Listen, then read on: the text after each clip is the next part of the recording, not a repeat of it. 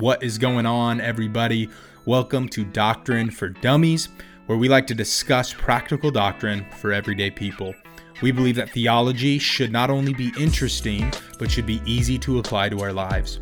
If you are looking to dive deeper into your faith and your understanding of the gospel without being bored to death by some old guy, this is definitely the podcast for you. I am truly overjoyed that you have joined us for this episode. Now let's get pumped up for Doctrine for Dummies. Hey, welcome back to Doctrine for Dummies. We are back for another episode. My name is Mike. I am your host, and this is episode number 4 of Doctrine for Dummies. Man, I am blessed to be here. It has been fun to do this, and so we're back on the every other week grind, and this is our 4th episode. And I just want to say thank you to everyone that is supporting, liking, commenting, sharing, giving reviews online.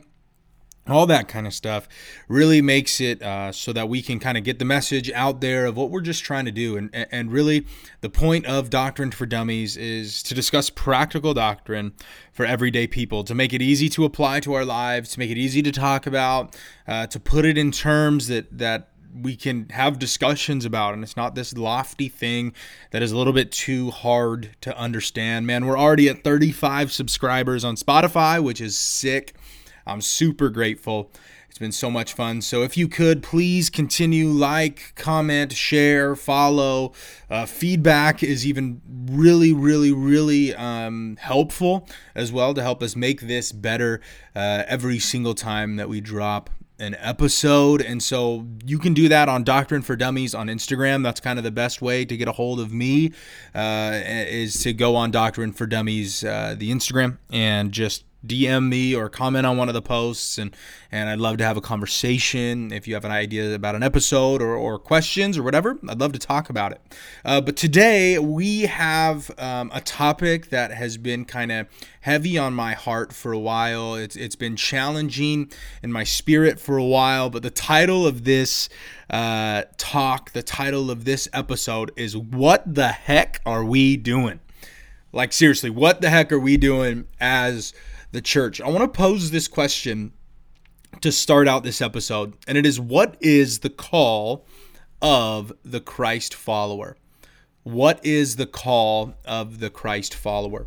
Like, when I ask that question, I assume that quite a few things might come to your mind. A lot of people would give a lot of different answers. Some may say it is to be godly, or to be involved in a local church, or to pursue holiness, or to love others, or to be kind, or to be in the world but not of the world, or like to love Jesus, to worship, all of these sorts of things. But today I want to talk a little bit about the Great Commission, and how we today ought to kind of get there. How can we improve as a church? Now this isn't like a holistic, like all of the things that we need to do, or the main thing necessarily that we need to do. But this is just something that I've seen in the church over the last few years, over my time as being a Christ follower, that I've been like, man, if we were to do better at this, I'm sure we would do a better job at reaching our communities, reaching our friend groups, and reaching people for Jesus. And so I'm going to read Matthew chapter 28, verse 18 through 20, the Great Commission. You probably heard it, but I want to read it and then kind of go from there. It says this in verse 18: Jesus came and told his disciples, I have been given all authority in heaven and on earth. Therefore, go and make disciples of all the nations, baptizing them in the name of the Father and the Son and the Holy Spirit. Teach these new disciples to obey all the commands I have given you. And be sure of this, I am with you always, even to the ends of the age. Go out, make disciples, baptizing them in the name of the Father, Son, and the Holy Spirit, and teach them to obey the commandments. And remember this, be sure that I am with you. I would venture to say that most people in church, if you just attend church, that sort of thing, or you kind of just look at a general church culture, most people might venture to say that we are doing a pretty good job of this. You can look around, there's churches on every corner. We have churches that are massive. We have churches kind of blowing up everywhere, new church plants all the time. You could think that we are doing an amazing job here in America at fulfilling the Great Commission. But if I'm being honest, if I look at culture and I look at people's outlook on the church, I would venture to say that we are, and probably already have, started losing influence in our culture. Like if you were to just go up to a random stranger on the side of the road today, like you're at Fred Meyer, you are in the line at the grocery store, and you look at the person behind you and you're just like, yo, what is the first thing that comes to your mind when you think of Christianity or the church? I'm going to venture to say if that person is not a Christ follower, if that person is not a Christian, they are not going to say that the first thing they think of is a loving, united community that is full of kindness, full of joy. I bet you'll hear something a little bit different.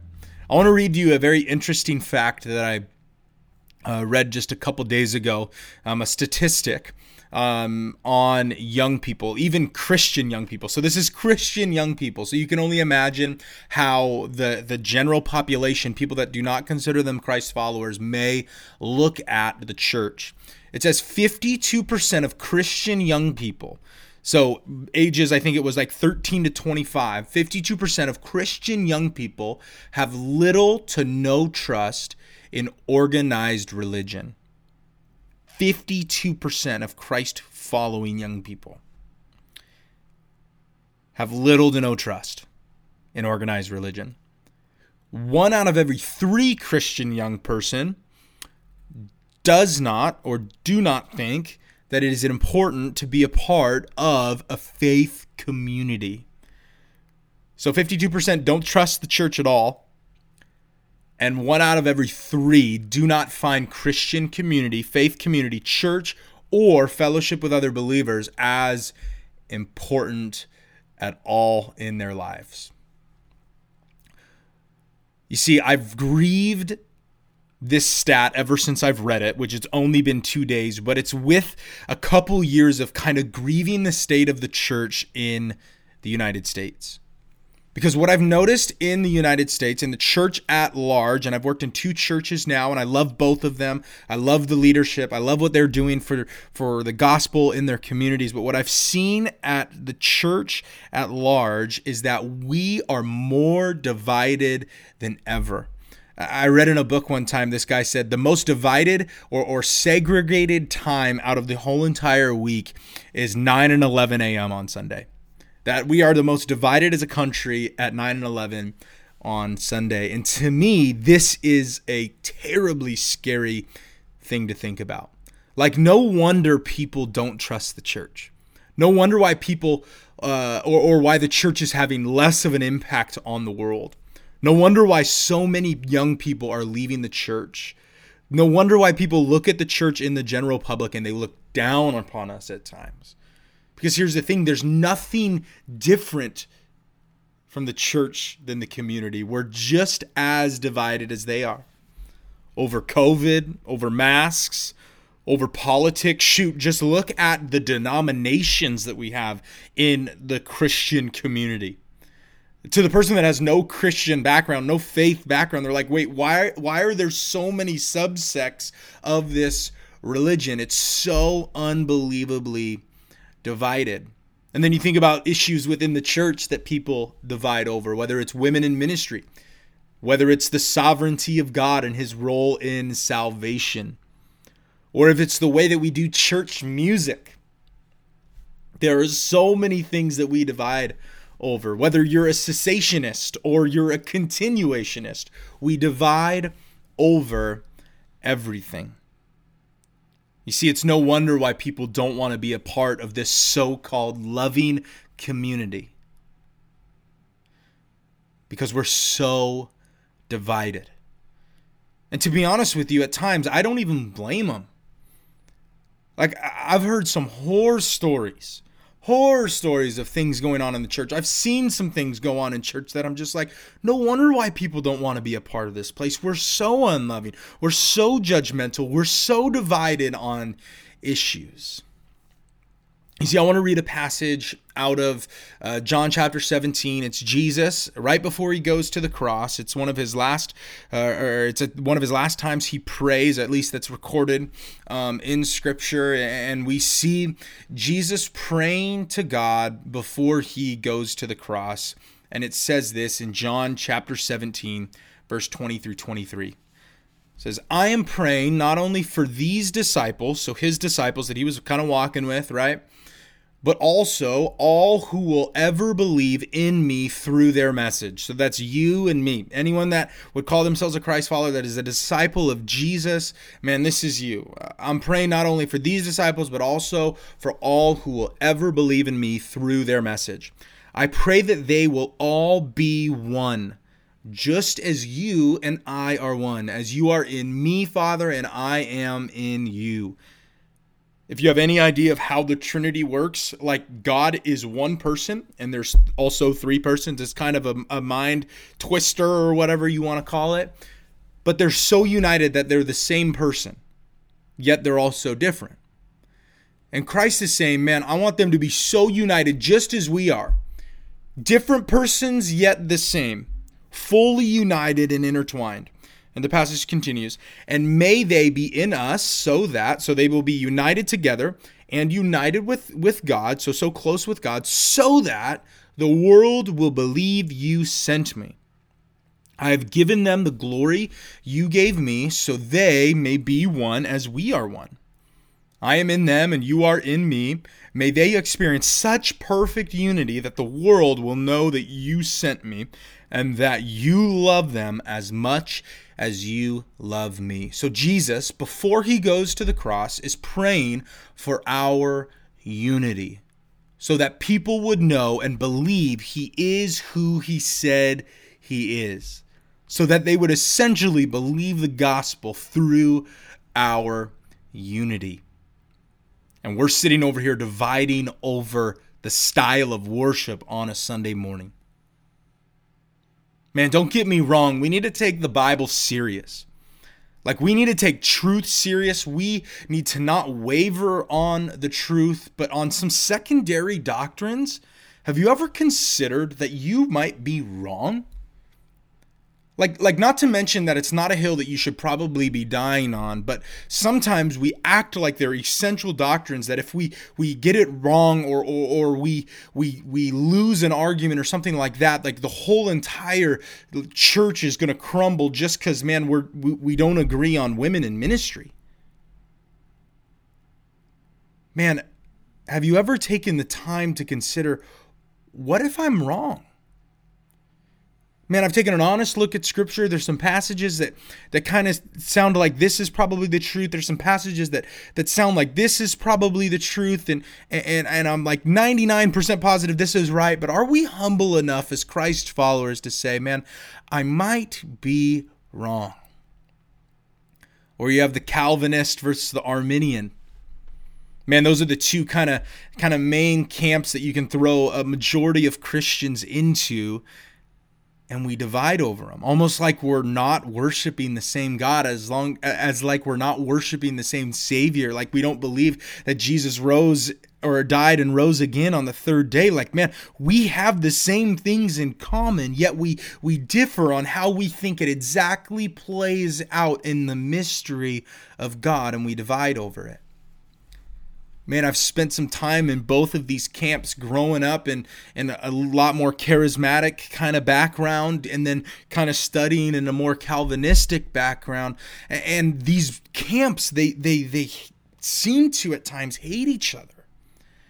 Like, you have the Calvinist that looks at the Arminian like, man, they don't have a high view of Scripture, or they don't even really, man, are they even Christians? And then you have the Arminians that speak down upon the Calvinists and like they're just heartless legalists. And it's just like, man, if you actually would take the time to get to know each other, to realize, man, you actually have so much more in common than you think. that some of the hills we're choosing to die on, maybe we shouldn't be choosing to die on. Obviously, there are some hills we should choose to die on, whether it's the authority of Scripture or Jesus being the Messiah or the Trinity or that we're all sinners in need of redemption. Like, those are things, like, if we miss those, if we miss the essential doctrines, man, we're tearing down the whole entire thing, right? But on these secondary issues, why are we dividing over them? Especially when it's so clear in Scripture that Jesus wants us to be united. That Christ himself is seeking to draw people into him through his church, through the way in which they are united as one, is praying before he goes to the cross that we would be so united that souls would be saved, souls would believe that he is who he said he is because of the unity that they see within the body of Christ. But we have a tendency to divide more than we unite on. We have a tendency to divide on more things than we choose to celebrate that we are united on. You see, here's the thing. I've met a ton of people on both sides of a lot of these issues that we might divide over or argue over within the church. And they hold very, very, very strong viewpoints. And guess what? What I've noticed over time, having conversations, is that every single one of them's end goal is to glorify God with their lives, with everything they do, whether it's the way that they read Scripture, the way that they love their families, they love their community. They're seeking to glorify God with their lives, and they're seeking to point people to Jesus. So why do we keep getting caught up in the things that we're different on? Why don't we keep the main thing the main thing? Why don't we just all, because we're seeking to glorify God and we're seeking to point people to Jesus, man, how powerful would the church be in the United States of America or in the world at large if we could put our differences aside, our theological differences that are not essential doctrines, and come together under the name of Jesus, under the umbrella of the church, and man, what an impact we would have on our communities. But we're dividing over such minor things. Yeah, it's important that we get Jesus right, man. It's important that we get the Bible right. But if we can't even be united as a church, why would people want to be a part of our community? In the last episode, I said it's the kindness of God that leads people to repentance. Man, if it's the kindness of God that leads people to repentance, man, his people probably should be full of kindness, not division. You see, my challenge for you guys this episode is really to take a look on the inside. And I've talked about this before, but man, pray that prayer. Search my heart, O God, and point out anything in me that offends you. Anything that I've divided over or slandered another brother or sister in Christ about just because they differ on a theological issue. And when God reveals those moments to you, when God reveals those things to you, my prayer is that you would repent and you would turn to God. Because Jesus wants to see people come to faith. Jesus wants our unity to be something that is attractive to people. They want to look at the body of Christ and see how united in love we are and be like, man, I want to be a part of that community. That's my challenge for you guys this week. I hope that this has been a challenge for you. I got a little pumped up, but that's all right. We'll be back in 2 weeks. Until then, please like, follow, share this. Give me a review, a written review on Apple Podcasts. Other than that, I love you guys. Thank you so much for joining us. Until next time, later.